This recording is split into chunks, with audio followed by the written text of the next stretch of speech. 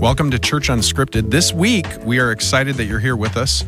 We're on all podcasting platforms, so if you can leave us a review, notification, hit the notification bell if you're watching this on YouTube below, or even like or add a comment. We're so glad you're here with us this week, and we've just started a series. We're in week 2 of this series called In the Ring, and I'm ready to bring out some boxing gloves. Maybe we'll have a little fight up here, right? We have some. We can go get them. Okay, yeah. No, let's not do that. Be a different kind of conversation today. Oh, no. But we're talking about fighting for your marriage. And so, Eric, can you kind of give us a little bit of a summary of Sunday, what you talked about, what direction you ended up? I heard there was chili on stage, so that's I was actually feeling the aromas of the chili, and I really got hungry. It did smell good. Yeah, it probably smelled better than it tasted because I couldn't figure out how to use that crock. No, it wasn't even a crock pot. What was that thing? Instant pot. It was an Instant pot, a pressure cooker, and I think I had it on the wrong settings. I think, but I just saw it flash burn at one point. I don't know what that meant. That wasn't very good. So all of the cooks in the room were like, "Dude, you don't know how to use this, do you?" So, but it accomplished its purpose. So it was week 2 of In the Ring, and I preached on only one verse. It was Hebrews 13:4, but there are 3 powerful parts to the verse. Mm-hmm. The first part says, marriage should be honored by all. The second part says, and the marriage bed kept pure or undefiled. Mm-hmm. And the third part says, for God will judge all of the adulterers and the sexually immoral. And that verse alone is a tough verse to hear because the vast majority of us, well, everybody who's been married, and including everyone who is going into marriage, will bring some kind of pain and shame associated with sexual intimacy. Mm-hmm. And so you cannot be married for long and not experience that pain and shame. The problem is we can allow that pain and shame to cause us to fight against each other in marriage and therefore see that destroy the marriage. Or we can find a way to push through that pain and shame and get to the reconciliation, redemption, and restoration that can come on the other side. And so that was a hard verse because it's a verse that can be very, very easily taken out of context and misinterpret the heart and mind of God, where we believe that if I have messed up sexually, then God's mad at me and he wants to judge me, which we see as condemnation, as punishment. But that's not the heart and mind of God. I think God wants to fight against anything that is destructive and hurtful to his kids because he loves us so much. And so he gives us these guardrails. This is what I talked about in the message. He gives us these guardrails when it comes to intimacy. And he says, if you keep intimacy within these guardrails, then you'll experience the blessing that comes with the way that I designed them. But because sin entered the scene and distorted them, we need those guardrails because outside of those guardrails are the pain and the shame associated with intimacy. And that's where sin has distorted these things. The problem is we've all been bitten by that snake. We've all experienced the pain of that poison coursing through our veins, and that always affects our marriages. And it will affect your future marriage. And so I think that's why we needed to understand the heart and mind of God when it comes to marital intimacy. So basically you gave us the sex talk. Is that what you're saying? Oh, man. Yeah, without using that word as much as possible. Oh, yes. So, intimacy. Right. Let's use the word intimacy. It's a much better word. We're editing this for YouTube. It's intimacy, that's right? Avoid those keywords, right, that YouTube doesn't like. So Eric, I really appreciated all the things you said Sunday, because to break down that one verse and see it there and how important it is, I even was looking at that whole section of Hebrews chapter 13, and the writer is emphasizing that God is never going to leave us and forsake us. That's even his promise after that. So when you say, like, people that feel that shame from something in their past, that shame that you bring into marriage, is like God is telling you, I'm going to never leave and forsake you. And that's his promise to us, even if we struggled with that or are struggling with that. So I think that's really amazing. And that's what I appreciated about Sunday. I have one introductory question, because I think you can't answer the question about this, especially in marriages, until you start with the whole home. Because a lot of people that are married have kids, they may have parents. How does that all interact? Like leave and cleave, when scripture tells us to leave and cleave to our spouse, that's intimacy, that's that closeness. We're going to our spouse first before our parents, things like that. So how do you navigate having a Jesus-centered home when it seems like you're in an increasingly secular society and it's completely detached from spiritual values, Christian values, the values that are presented in that verse? So how do you continue having a Jesus-centered home, I guess, when the world around you is saying that doesn't matter? Like let me give you an example. In our world, people don't look at an emotional affair the way God looks at an emotional affair, at the same level of say some type of physical affair. Maybe you can unpack that a little bit. How do you maintain Jesus-centered homes despite a secular society? Well, it all has to start with the right perspective, right? Because everything that we do in life, our actions, our voting patterns, our relationships are really filtered through our worldview. And so that's why the first part of that verse is very important, because it starts with a perspective. And so if you begin to view marriage from a culture perspective, then you're going to see what is permissible and not permissible in marriage completely different. And so if you want to honor God or honor marriage the way God sees it, then you have to start with the scriptural understanding of it. And so when we see Jesus in the Sermon on the Mount talk about, if you've even lusted after a woman, you've committed adultery in your heart, then that includes emotional affairs.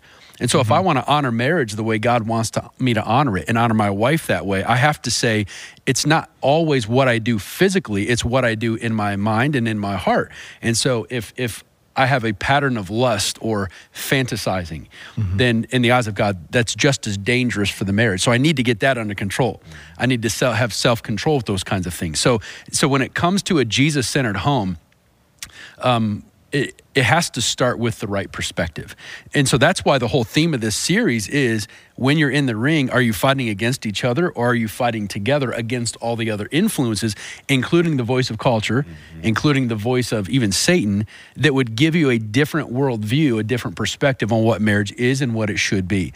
And then if you get that right, then now you have the foundation for the right kind of practices in marriage. So I think of like watching a video, maybe a meme or something, and there's the wrestling ring, and it's like WWE or something, and there's a tag team, right? You're the tag team. You guys are fighting for marriage, and then everyone keep coming in the ring. Oh, it's culture. Oh no, it's culture again. Oh no, it's this. It's this. That's kind of what it feels like based on what you're saying. There's always a battle to fight for your marriage. And so you mentioned something on Sunday that I hope you can unpack a little bit more, because I felt like you probably could have preached a whole sermon on it, okay? Because you talked about this concept of appetites. And so how does the concept of appetites align with your personal experiences, like the pursuing temporary desires over long-term commitments in marriage? How does that align with what you've observed? You can talk about personal or something we've observed in others. I feel like the appetite thing, that's just human. Like, I mean, go back to the garden. We gave up communion with God for a piece of fruit. Like, we wanted that now. We see it all over. Like, I mean, we're in January, so how many people have given up their New Year's resolutions? They had a big appetite. They were like, you know what? I'm going to go to the gym every day. I'm going to work out. I'm going to eat healthy. I'm not going to do this. I am going to do this. And then, oh, that Snickers bar though, that looks pretty good. And then the appetite grabs your attention. So I think I see it play out in every aspect of our human lives. I think that's just part of being human. So I think the key with the appetite and kind of what you talked about is the self-control that's behind that. And when you were talking about appetite, that's kind of what I was thinking about, is like, what am I disciplining my mind and my heart and my spirit to do, so that the appetite doesn't distract me. Maybe a temporary appetite doesn't distract me from what I see in the long term. And it reminded me of 1 Corinthians 9, and you just mentioned self-control too, but it says, every athlete exercises self-control in all things. They do it to receive a perishable wreath, but we an imperishable. Let's see here. So I do not run aimlessly. I do not box as one beating the air, but I discipline my body and keep it under control, lest after preaching to others, I myself should be disqualified. But that idea of like discipline, of self-control, I think that's where the appetite is controlled, is when we practice, when we train as an athlete, our minds and our hearts to be like, no, I'm not gonna take part in that. I'm not gonna step into that. I think that's huge when dealing with the whole appetite. So throughout Christian history, when it comes to managing our appetites. There's been several extremes, and you're a student of church history, so this won't be unfamiliar to you. But on the one extreme, I would say both extremes are somewhat heretical and very unbiblical, and to some degree ungodly. But on the one extreme, there's a belief system that says, you know what, the body doesn't matter, and so do whatever you want to. Because we have this thing called grace, then you can satisfy every appetite you want to, because whenever you feel bad about it, you can ask for forgiveness, and the grace of God will just come and pour over you, and it's fine. So, but Paul says, do not continue sinning lest grace may abound. Absolutely. And this is why Paul, in so many of his letters, is writing against these heretical teachings that relate very much to the body and our appetites. And that has become almost a cult of Christianity, because it means that you can do whatever you want to with your body, and then there's enough grace. Dietrich Bonhoeffer calls that cheap grace, and that's not biblical at all. But on the other side of that scale is an absolute hatred of the body, to say the only way I can be spiritual is not by depending wholly on the God's grace. It's by saying I have to deny the physical altogether. And so you see some of these themes, these trends of the desert fathers, the desert mothers. In fact, in New Testament times, there are the Essenes that lived in caves. And so it was to deny every appetite you have. And so, yeah, I know you need to eat, but you will not enjoy the food you eat. You will eat stale bread and water, nothing else. And you will not enjoy any kind of food or fashion. And so you will have simply a robe that has nothing fashionable about it. You don't cut your hair, you don't wear jewelry. And so it's a denial of, I mean, you know what I'm talking about. You're familiar with this. And both of them are extremes that I think Scripture warns us against. In the middle, there's but both those extremes, before you go to the middle, both those extremes are things that we see present in every day. I mean, you talked about some older stuff, but if you look at one side of that, that's basically Amish, right? And then the other side of that is basically, people that are like, well, yeah, I don't need to go to church. I'm a Christian, but then they do whatever they want. And and the reality is like we have both those groups of people in our society. Right. And I would even say, I can think of names of people that live those two things. Oh yeah. I mean, so I mean, on the one hand, it's an overemphasis of one verse that says, deny yourself, pick up your cross daily and follow me. And we interpret that as saying, I have to deny every passion, every appetite that I have if I want to be a follower of Jesus. An even more extreme version of that is a heresy that says the body doesn't matter at all, and therefore Jesus Christ, his physical death and physical resurrection is not valuable. And so the best thing that we can do is to escape the physical as much as possible. And I think the center of that, where it's more biblical, is to say, all right, I recognize that God created the body and he's given us certain appetites that to a certain degree should be enjoyed and expressed, while not allowing sin to take us to a place where it's distorted. So I don't know, how do we find that center? Well, when you were talking about that, it's almost like a war on worship. Like, it's what am I going to idolize? That's kind of what you're talking about. Is like on one end, it's like, well, I'm going to idolize being the perfect Christian and do all the right things, not have the appetites and things, deny everything so that only Jesus is my focus. But you're actually you begin to worship the method of which you get to Jesus. On the other end, it's like, well, it's my body, I can do whatever I want. Now you're worshiping your body. And what Jesus calls us to is to say, hey, keep your eyes on me. I'm right here in the middle. Yes, I want you to enjoy me. I want you to enjoy my creation. I want you to enjoy these appetites that I've given you. Like, he's given us a desire for food. He's given us a desire for all these things because he wants, just as any father would, he wants us to enjoy our life. But I think for us, it's important to be like, okay, what am I worshiping in this whole conversation? Because am I worshiping the appetite, or am I worshiping the one who gave it to me and gives me the best framework?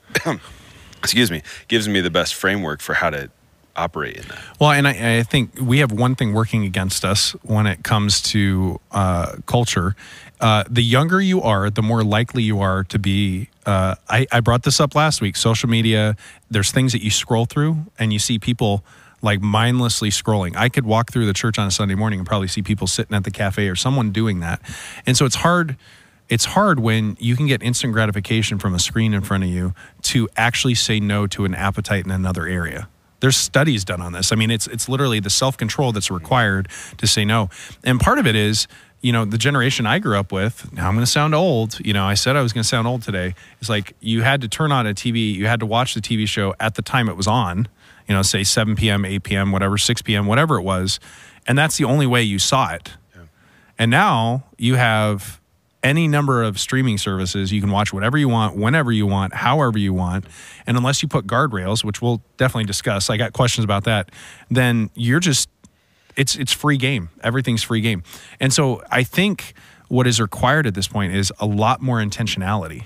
The addictions of old are the same addictions that we have now. They're just more readily available. And maybe that's the way I would put it is the only thing suppressing that is still that Judeo-Christian ethic in our society, because both ends of that, I could see people saying, I'm a Christian and I'm going to deny my body. Like the world's going to burn, so I don't need to care about the earth. I'm like, yeah, but God says that we're supposed to cultivate and we're supposed to take care of the earth. And it's not just about, you. And so, let's pivot a little bit in this story, because you talked about Jacob and Esau, and I want to discuss that as well. But in what ways have you seen yourself or maybe someone else struggling with the pain and shame in marriage? Because you brought that up on Sunday, and I think that was really important. And the steps you can take to freedom from healing and the emotions that you may feel in that pain and shame.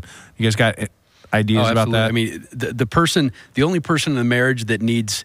The person in the marriage that needs to find freedom is not only the person who's committed the offense. And so the person who is offended also needs healing, because if they're not careful, they will hold that sin, that pain, that brokenness over the person's head for years to come. And they could be that barrier for continued health. And so that's why the person who committed the offense that caused the pain needs to, first of all, be apologetic and repentant so they can find forgiveness. And then the one who is giving the forgiveness needs to actually forgive, not forget, but to not allow that pain to continue bringing shame into the marriage. And there's several examples of both experiences where a marriage was restored and they were able to get the health on the other side of it because one was forgiven and the other didn't hold it over the other head. But there's also marriages who are just holding on by a thread right now because the one person was not able to get past the sin or the brokenness. And so I think it begins with not only asking for forgiveness, but giving forgiveness and then moving on from it.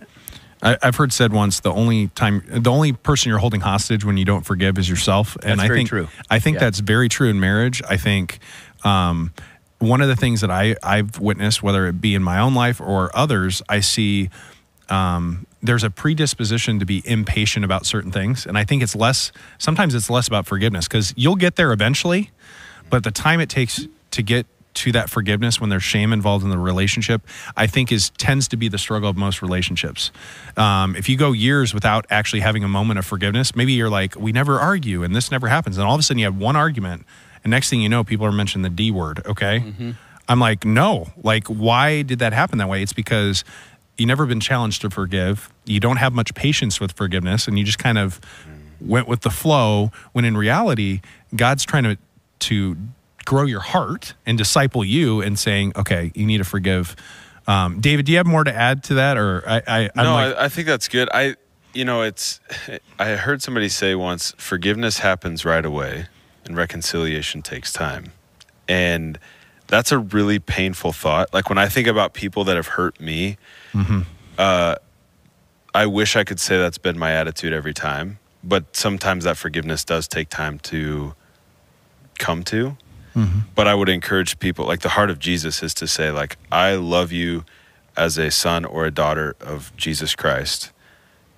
I forgive you. But that doesn't mean that everything's back to normal. I think sometimes we can use that in these cases as an excuse, like, well, you said you forgave me. And like, I just think of different people that I know that's like, well, she forgave me, so like she'll do it again. Like she'll forgive me again, and it's which is kind of flippant, right? I mean, it's like, or she has to forgive me because like that's what the Bible says. Like I've had somebody say that to me, and while that's true, like I think we have to be cautious not to act in a way that go on sinning that grace may abound. No, don't do that. But there is an element of understanding the heart of Christ is forgiveness. Well, so when you talk about pain and shame in marriage, there's something that I think is often unaddressed before you get married. Like, I didn't know this before I got married. Most people I know didn't know this. The person that's going to actually hurt you the most in this life tends to be your spouse. And it's only because you're close to them. It's not because they're the most painful, hurtful person. You love them, you care about them, but because you love them, there's times where it's like, oh, why did you do that? You take something so much harder from your spouse than you do from anyone else. So what would you say to someone that's struggling with that now and is saying, oh, I've been hurt so bad? But the reality is that person, the reason they're hurt is because they both love each other. Do you see what I'm getting at? Like the root of everything is actually that they love each other so much. But if someone off the street said the same thing or did the same thing, they'd just like kind of blow it off, but you take it harder. So what would you say to someone like that to see how they could heal through that? We talk. Yeah, I would say you have to believe that the marriage to your spouse is worth the difficulty of working through that pain. Because if it's a stranger and they hurt me, it might actually be the healthiest thing for me to say, I'm going to avoid that person so I'm not in an environment where they can hurt me anymore. Because the reality is I'm not responsible for them and they're not responsible for me. Jesus did not feel as responsible to the Pharisees and the Sadducees as he did to his group of disciples that he was closest to.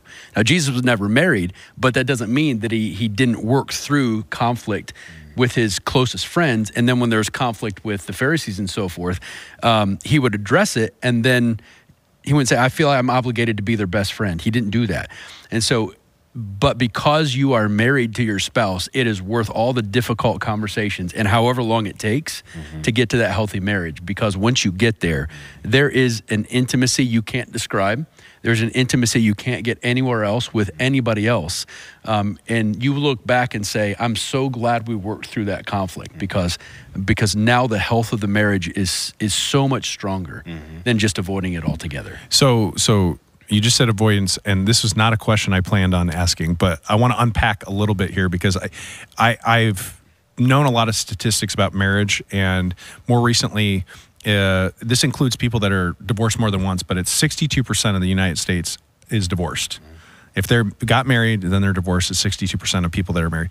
Then you have this other statistic that is in alignment with that. 63% of the population, their number one conflict style is avoidance.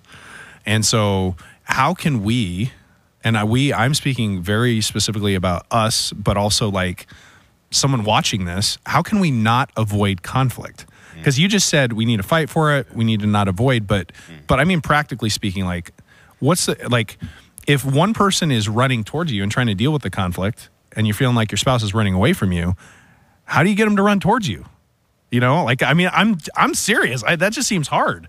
Like, how do you get someone out of that avoidance cycle? I think if in your marriage relationship, if it's an avoidance cycle, then what you're telling your spouse is that you don't need them to fight your marriage battle with you. And in a sense, you say, go sit in the corner, I'll fight culture by myself. But the moment you start to see that your spouse is a partner in the fight, then you invite them into the conflict.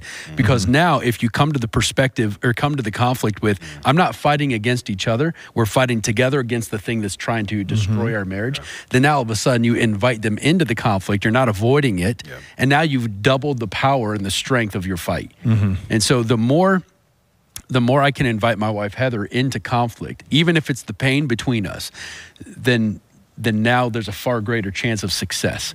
Because, I mean, what does the Bible say? A cord of three strands is, what does it say? Not easily broken. Not easily broken, yeah. And when it's me, my wife, and Jesus fighting together against the things trying to destroy our marriage, we have a far greater chance of success. Yeah, I think my personality is... at its core, probably one of those avoidance personalities. I like keeping the peace, and so if that means avoiding a conversation, then everything feels peaceful. And I've had to grow in that. And one of the things that Katie and I have worked hard at is, like, sometimes there'll be a disagreement or an argument that I may think is no big deal. And so I'm just like, yeah, it's fine. We're not going to deal with it, brush it under the rug. But then, like, 3 months from now, we're talking about something and then that thing gets brought up and then it just becomes like kind of the thorn in the side of the relationship. And so one of the things that we are working at, we're not perfect, but it's addressing the disagreement or whatever the conflict is in the moment, whether it's large or small, whether it's like, hey, the trash is stacking up and it stresses everybody out. Whatever it is, don't just brush that off, but actually address it and say, hey, when you did that, it made me feel this way. I know it's not a big thing, but if we can learn to have those like small moments of like trust building, of saying like, hey, I know your intention was this, but this is how it came across to me. I'm not upset at you, but I know that eventually you're going to do something wrong, and this is going to fuel that anger. Well, and so you're keeping is. Short accounts. So keeping the short accounts, I think, is really helpful in the avoidance mindset. Is just like, you just have to discipline yourself. Like for me, it's like, if there is something that does bother me, I have to say it. And if I don't say it, I have to be okay with not bringing it up again. I mean, well, and something I've learned, this applies to marriage and a lot of things, but it's, if I feel I shouldn't have to do something, I probably actually should do it. Does that make sense? Like, like if I think I'm like, oh, I shouldn't do this, well, I probably should do it, because when it's the Holy Spirit, I'm not saying a bad thing, but I just like, hey, I should do this. In general relationships, as far as it depends on you, live peaceably with one another. So I can't sit around saying, well, if only she would come talk to me about that. No, it's my responsibility in Scripture, in any relationship, to say, it depends on me, because I want to live at peace and in harmony with you. Let me take that verse from you and ask a question. Yeah. So Hebrews 13:4 says, keep the marriage bed pure, keep it undefiled. Imagine you're in a scenario where your spouse has had an affair. Let's just go there. And then you just read the verse that says, as much as it depends on you, live at peace with each other. If that would happen to you, you could not avoid being angry and hurt. Correct. And ashamed and embarrassed and somewhat vindictive. How do you manage those emotions and live at peace with your spouse? Yeah, I mean, I don't have I can't give you a solid answer. So I was gonna sidestep the answer a little bit. Is one of the things that tends to happen in those scenarios is you go, I need someone to talk to, and then you talk to all the wrong people. You really struggle. Maybe you're saying things, inventing things, and later on it's like, okay, I said that, and that's what I felt in the moment, but now this is where God's brought me. Like, I've healed in this way. I think a lot of times we don't realize how much we need something like a wise confidant that's a mature believer in our lives, because many times, the things I see that are struggles in marriage are things that could be resolved from talking to someone that's further along the road than we are. And seeing that, and that would actually save a lot of marriages that are maybe hurting and struggling, because if we don't talk to the right people at the right time with some wisdom, biblical wisdom, then we don't recover from it. We do feel all those things, but we don't have that time to heal from it. I know so many people that have had some type of issue with that, whether it be marital infidelity of the bed, let's say, or the emotions, which almost can be worse in some cases. And the thing that they struggle with immediately afterwards is they wanted to talk to everybody about it because they were shaming their spouse again. And usually, in most cases, it was the spouse that said, I did this. It wasn't that they were hiding it anymore. It was that they said they did it. And so I think some of it is coming to the reality of, yes, I've been hurt. I know that hurting people hurt people. And that's cliche, but it's the reality. And so how do I become to a point where I'm healed? Because healing people heal people too. So it's the other part of that. So you can help in healing in that process. And I think being that trusted confidant sometimes is not talking about things you don't need to talk about. Some of that stuff's supposed to be kept between spouse to spouse, and it shouldn't be shared with anyone. But in some cases, I know people that have had that happen, and next thing they know, they think everyone knows it, even though they don't, that everyone knows that my spouse cheated on me or did this. And I don't think everyone knew, but they assumed everyone knew, and that shut them down. So the best thing you probably can do is actually be open to, okay, who would I go to in that situation? Whether it's a family member, whether it's a pastor, whether it's a counselor.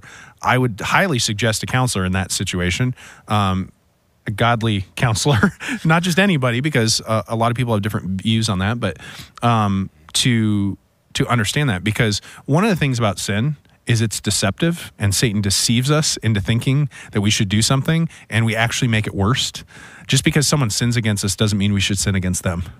And you see that throughout history. I mean, I've heard of pastors, their wife has an affair and they go have an affair. Can you believe that? I mean, it's horrifying. And they did it. They said at some point when, again, they were in a church sharing their testimony about where they're at now, but they were saying, oh, I did it because I was mad at her.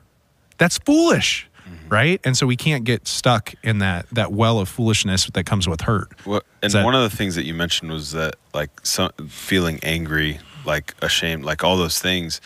It's okay to feel anger. It's not okay to necessarily act in anger. But one of the things that I'm thinking about is with that verse, it kind of goes back to what I was saying is I don't think that happens instantaneously. Like, I don't think we can be hurt and instantly say, I'm going to live at peace with you. Yeah, I don't think that's human nature. That's called drugs. That's the only thing that does that. What if you do that, what you're actually doing is you're just stuffing down emotion. Yeah. And that's not healthy either. That'll come out later. Right. And so that's, I think. So you're either a volcano, you're stuffing it down is, until you explode. Like, in that moment, like, feel anger, express it in a healthy way, find that person, but also, like, don't neglect prayer. Don't neglect the power of the Holy Spirit, and allow the Holy Spirit to take some of those emotions from you, so that someday down the road, you may have the opportunity to live at peace with the person who hurt you.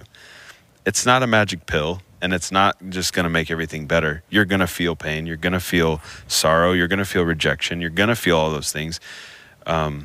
So I'm speaking as a person that I've known friends or family members that have had struggled through this, but I have noticed the couples that come out on the other side actually stronger tend to be the couples that both of them decide to turn inward towards each other and get a third party, a counselor, someone involved that is going to talk with them. Can you say impartial? I mean, it's impartial. I mean, but I'm saying they tend to focus on that, and they also tend to commit to things. So the person that's committed the offense, if they're unwilling to be reasonable about, hey, I know I did this to you, I know you're hurting, I'm willing to do X, Y, and Z to get our marriage back on track. If they're unwilling to do that, then really there's not much more you can do. You can still forgive them, but you can't do much else. The heart of repentance is key there. Yeah, I mean, if there's not a heart of repentance, you can't turn it around. And I know you were talking about the person that was offended, right? But the reality is it's still, like when you said inviting someone in to fight for the marriage, you can't, if you're inviting, it's got to go both ways, even in infidelity.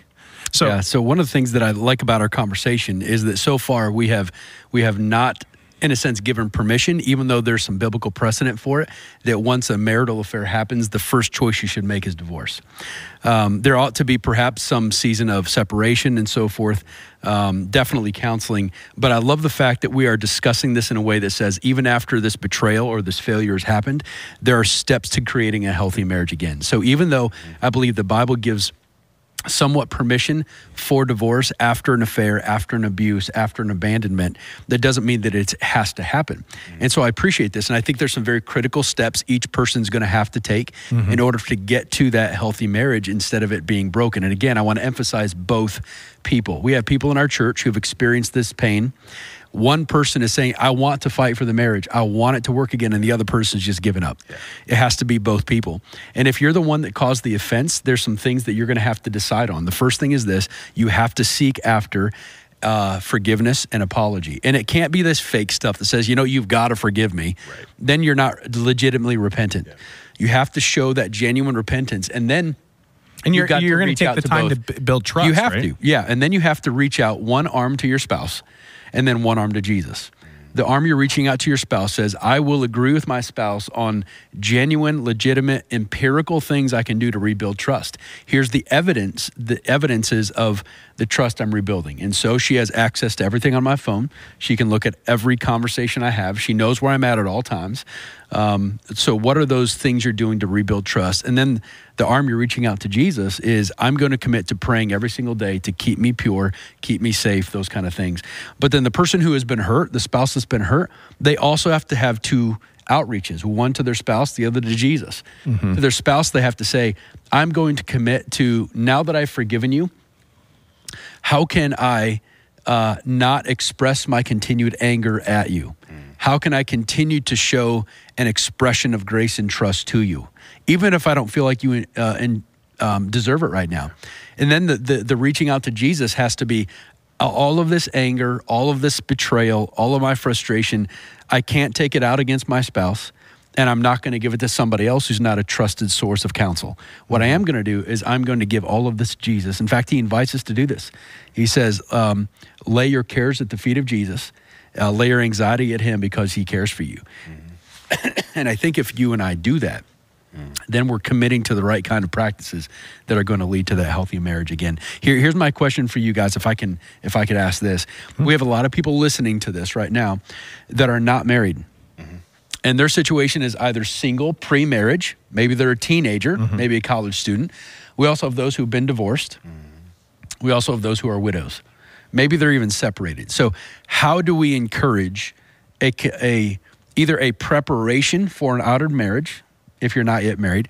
How do we encourage a pure marriage bed, even if you're not in a marriage bed right now, so that if the day comes where you do get married or you do get reconciled, then you come back into the marriage or come into the marriage with the right kind of perspective and the right kind of practices. So how do we address those people and apply this verse to them? So I had a question that was along this lines of talking about guardrails, because you mentioned guardrails, and I think one of the things that I've come to realize is our culture has diminished the purity of our sexuality, intimacy, you would say, with your spouse.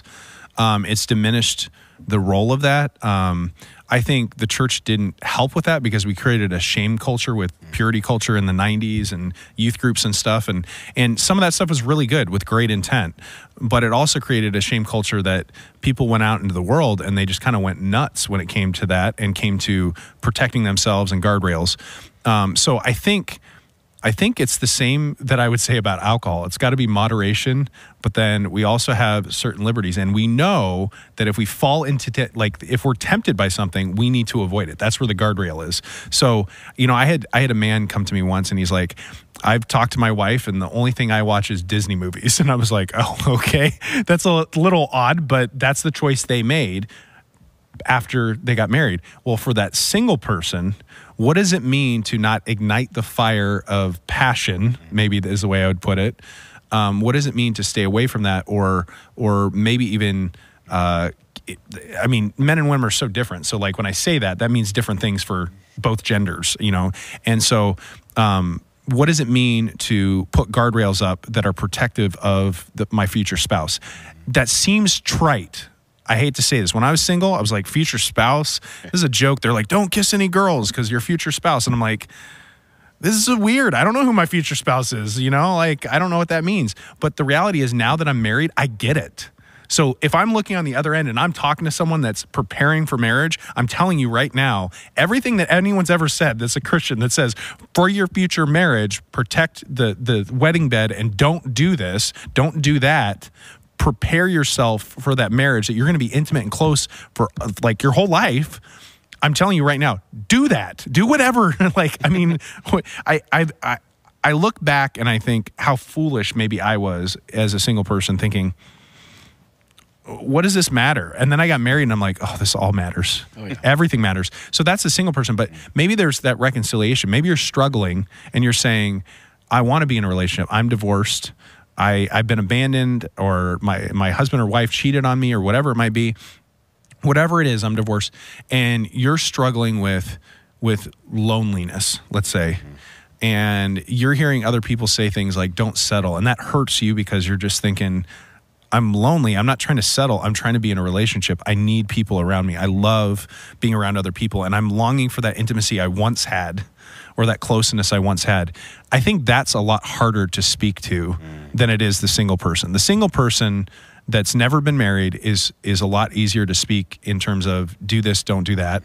and actually be this, don't be that is maybe a better way of saying it.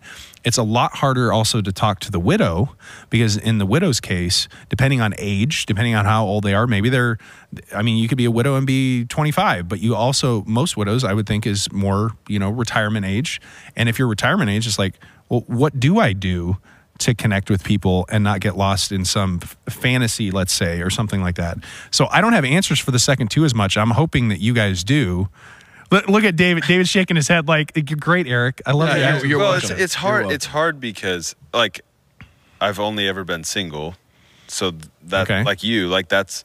Well, I mean, I'm married, but I'm saying you've only ever been single. But I'm saying in those contexts, I've not had any kind of marital issue. I've not had. I can't be a widow.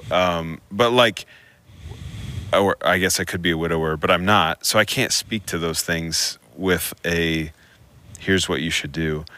But in my young, ignorant mind, I would say there's so much satisfaction in the presence of God that if you continue pursuing his presence, whenever that person or that time or that healing comes, you'll be ready for it. Far more ready than if you didn't, at least. Yeah. Absolutely. Well, I think the word patience, maybe. That's patience what, when you said that. Really, really important word. I go back to the letter that Solomon wrote his son, the book of Proverbs. And you mentioned earlier, there's a difference between being pure and then doing pure kind of things. Mm-hmm. I think that you become a pure person when you become very, very strict on certain behaviors. And so if I'm single or divorced, the way that I envision keeping myself pure is by making sure I have very, very strict guardrails still up. Mm-hmm. And so even though I'm single, I still have to protect what I see online. Mm-hmm. If I'm single, if I'm divorced, I still have to protect who I'm with in a private kind of setting. Solomon says, do not even go near the house of the harlot. Don't even go near it because you're not strong enough. And so I think the single person, the divorced person has to evaluate, all right, what are the triggers that Satan's going to use to bring impurity into my life? And then set up strict, stringent accountability in your life. And so don't do these things, perhaps might be the most spiritual thing you can do in that setting. Do these certain things might be the most spiritual things you can do. And I think our culture, it's really hard. When you say don't do these things, people don't want to hear that. No, they don't. So I think even in those settings, focusing on what you should be doing is a lot easier than focusing on what you shouldn't be doing, because then your mind goes there quicker. So, and especially you mentioned accountability. I think it's really important. I'm going to add a but. People, it only works. If people are watching, it only works if you want it to. Absolutely. Yeah. You have to put effort in. You can't just say, oh, I want to be accountable. Well, that's great, but are you going to go back next week and meet with your accountability partner or someone that you're meeting with and just say the same thing you did last week? You can lie to them all day long if you want to. Yeah, exactly. So I think it's really about your desires being pure, which goes back to the being that you started with. So the way that I would keep myself pure if I was divorced or single or a widow is the same things I would do to keep myself pure while I'm married. And so I'm still not going to meet with the member of an opposite sex in a setting that is unhealthy. Now, if I'm going to go on a date, that's a different story, right? But there's still accountability related to that. But I'm still not going to go to places that would have dangerous content. I'm still not going to have inappropriate conversations with people without accountability. So there are certain purity standards that are true regardless of your circumstance. And I think that's something that we have to commit to saying, these are things I'm going to do. These are things I'm not going to do. Yeah. And just go crazy on them. Be disciplined. Be disciplined. Absolutely. So can we pivot that just a little bit? So speaking of guardrails, how do you work with your spouse on guardrails? Because I think that's another conversation. That's a separate conversation. If we're talking about married guardrails, because if we're talking about single people, people that are divorced, widows, but if we're talking about in marriage, I don't speak for all men, but sometimes that's a harder conversation because your spouse is like, well, this is where you should be and you're not there. And I saw you look at that woman, or I saw you did this. How do you have healthy, not shame-based conversations about what guardrails you're going to put in your relationship? And it can go both ways. To be honest, I find that women tend to get in emotional affairs. And what guardrails are you going to put there? How am I going to communicate with someone? In what setting? What communication my spouse is going to be on? All that kind of stuff. So what are some practical ways that you guys have for those kind of conversations? Because I'd be willing to bet most marriages have not had that conversation ever. And I think it's a healthy one. That's what I was going to say, is to have the conversation. It feels awkward, right? Like it just does, because you're saying, I don't want this to happen. Well, why don't you want it to happen? Well, it's like, well, I don't, or why are you thinking about that, or whatever. And so like one of the things that Katie and I have done, like from the beginning, and we saw this modeled in our parents, so we're like a rare form. But we talked about boundaries. We talked about what we will and will not do. And I think that's just the most important part. Like, have the conversation with your spouse and be open and honest. And then there's the mutual accountability there. If you don't have the conversation, you're going to fail at it because there's nothing there. I think you have to, I agree completely. You have to have the conversation, but the way I think I would decipher that conversation is discovering the difference between strategy and insecurity. I think a lot of times we put up guardrails as a result of our insecurities, which actually are not helpful. But when you get strategic, then all of a sudden they become strong for the marriage. So for example, Heather and I have several friends. Of course, they're married. And so what that means is that there's times where I'm hanging out, of course, with Heather, but there's other women involved. And Heather knows that there are other attractive women in the world. And so I'm going to be around them. Wait a second. Sorry. The insecurity would show up in forms of like, I don't want us to hang out with our friends because I don't want you to be around any other attractive women, right? That's insecurity. That's a guardrail, but it's out of insecurity. Strategy is, yeah, we're going to be friends with these people, but don't have a private conversation with them that's intimate in nature. It's don't go hang out with her without me and her husband being there, you know? So it's strategy versus insecurity. And I think the older that you get, the more trust there is in a relationship, the more clear strategy is compared to insecurity, and the more you overcome those insecurities. So, well, and insecurity can come on many levels. I mean, I've heard of people being in situations where they expect their spouse to, check in every 15 minutes even. I mean, we're talking adults or saying, okay, why did you go to Starbucks? I saw that on your thing earlier today. And you're like, I went to pick up a coffee in the drive-thru, like stuff like that. I've heard conversations like that. So I think what you're getting at is actually more common than not. A lot of times, maybe the conversation hasn't happened in the real, like, this is a guardrail sense. It's more like this insecurity has presented itself. So I need to deal with this, or maybe even there is past struggles in their relationship or something like that. But I agree with you that it has to be strategic, not based on insecurity. The only time insecurity is found to be true, it seems to be a self-fulfilling prophecy, if that makes sense, because you're insecure and then you're like, well, you did this, and it's not even the same thing, but you did something, and now I'm going to be insecure about it. So I think that's an honest, like, probably the biggest struggle in that conversation is what's insecurity and what's actually us trying to follow Jesus in this. And there's ways, especially as we as husbands can be sensitive and honoring of our spouses when insecurities come up. Like, for example, when you're with other people and your wife says, do you think I'm prettier than her? Or do you think she's prettier than me? I mean, that's an insecurity, but it's a legitimate fear. And so instead of me saying, quit being so insecure, I need to honor my wife. Don't do that. Say, of course, God made other people attractive. I mean, he created people and he would create people beautiful, right? But I'm showing self-control. I'm not going to lust. I'm not going to have a conversation privately with her. And I still think you are gorgeous, And so there's a way that we can. The question, like, am I fat, right? Absolutely. You just can't win with that one. So just don't even answer that one. Yeah. So I think we as husbands can help our spouses. Our wives, and our wives can help us as men overcome our insecurities by responding in the right way and then offering a strategic plan on how to make sure that those fears don't become a reality. Because if those fears become a reality, then good luck ever overcoming insecurities again. Well, in something you said, it's you making a plan together. I think that's important because there can be insecurity on both sides about a bunch of things, and they may look different insecurities, but then you're actually making a plan together that you agree to. I think the agreement is what's important, because then when you break the agreement, then it's like, okay, well, we agreed to this. We can go back to this. This is what we need to do. So I think that's really important. You went from talking about honoring marriage. We talked about undefiled.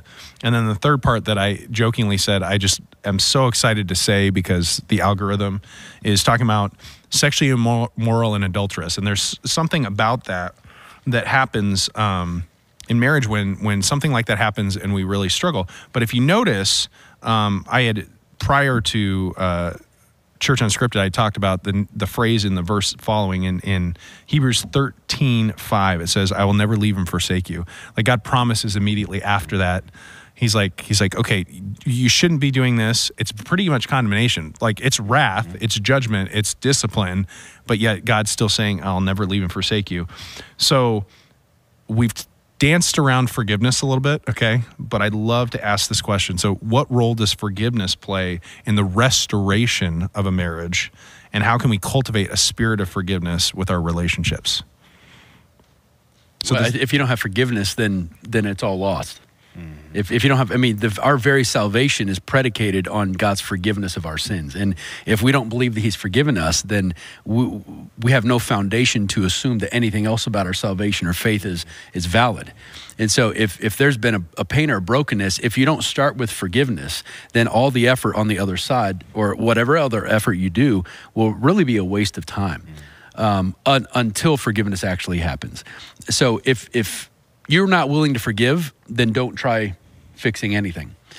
But once forgiveness happens, then it's a continued decision to continue showing that forgiveness. Because there's a lot of people that says, "I forgive you," but then they act in a way that they have not forgiven. And so now we're getting mixed messages and we're confused. And we're like, "Well, have you really forgiven me?" Because you bring it up all the time. And it sounds like you're still angry at me and you hate me. So what's your forgiveness actually mean? So it's the foundation, but it's a continued process that captures everything else about the healing process. So if it's not a part of the culture of the home or the marriage, then you have an uphill battle in everything else. So, basically we need to create a culture of forgiveness in our families, and to have a Jesus-centered home, forgiveness would be a core part of that. Can't have a Jesus-centered home without a culture of forgiveness. Yeah. This is a hard question. I've been waiting for this one, and how is this like the finale kind of question? This is a finale question. Yeah. So, how can we demonstrate a commitment to keeping the marriage bed pure and undefiled, and what challenges do you anticipate when pursuing this goal? Because we've talked about how we can. Okay, we've already kind of answered that, but the second half is, what challenges do you anticipate when we pursue that goal? And I'm speaking, maybe we want to divide it between those different groups. It's a good enough, it's a strong question, man. I think they really go hand in hand. Demonstration is a critical part of that question, because you can say, I'm committed to the purity of this relationship, but if you can't demonstrate how you intend to show that, then I don't know how your spouse can really trust you as a result. And so I need to be able to show my wife that anytime she wants to pick up my phone, there's not going to be a surprise conversation with some other woman. There's not going to be a surprise, phone call log with somebody else. She needs to be able to look at my phone anytime and be like, okay, yeah, he is showing purity there. She needs to be able to call or show up in my office at any time and see that I'm not meeting privately with some other woman in an hour that is inappropriate to do that. So there's demonstrable things that you can do. And the reason you have to do this is because the second part of your question is very, very clear. We have things that want to disrupt that all the time. First, so spiritually speaking, we have an enemy who wants to disrupt your marriage. And that's the best way that he can disrupt the kingdom. If he can ruin the marriage, he can ruin the family, he can ruin the community, ruin the kingdom. But then also, the reality is, as followers of Jesus, we are presenting his caring, loving nature to the world around us, and that includes other women. And so if a woman is in an environment of people who don't care for her, if she experiences somebody, especially pastors, who do care for them, there's the potential of an attraction happening. And so we have to protect ourselves from a woman who is potentially starving for the care that, as followers of Jesus and pastors, we are paid to give. And so we have to protect against that. And so if the moment you commit to purity is the moment you're going to get attacked in significant ways. David, have things to add? Or nope, he said it better than I could. No. Well, and I think when we demonstrate that commitment, it's kind of like faith without works is dead, is what James says. On the other hand, Paul's saying, well, faith is actually what saved you. You didn't earn your salvation. I think there's a balance that even within this idea of undefiled, because if you don't, through your actions, demonstrate what you speak with your mouth, then it basically doesn't matter what you say at all. And so as a Christian, what undergirds our faith is exactly here. I want to go back to close in talking about Hebrews chapter 13 and just say this. The passage that you preached from, that verse is in the middle of a bunch of verses, but it starts with this: let brotherly love continue. And really, it's speaking at the core of what it means to be a Christian. So if anyone thinks I'm not married, or I'm divorced, or I'm a widow, or I'm not happy in my marriage or something like that, God is telling us this is of the utmost importance. And it's in a list that includes not loving money, preaching to people, showing hospitality. It's not a list of unimportant things. This is very important. And I think for those that are struggling, I think this is one of those things where, sometimes we need some time to think and process where we're at. And so that might be, like we've already said, going to a counselor, a trusted advisor, a pastor, someone to speak about this. So I think that's really important. And I think we can close with that, right, guys? Are you okay with that? To wrap it up. Thank you for watching Church Unscripted this week. Hit the notification bell below to know when the episodes go online. But also, if you're on a podcasting platform, leave us a review. Leave us 5 stars. I think it's 5 stars. I don't know. I'm looking at David. I have no idea. But I think it'd be awesome if you're able to share this with friends. If you have comments or questions, maybe that we can use next week even, put those below. And we're excited that you're here with us this season. This is episode 2, season 2, Church Unscripted.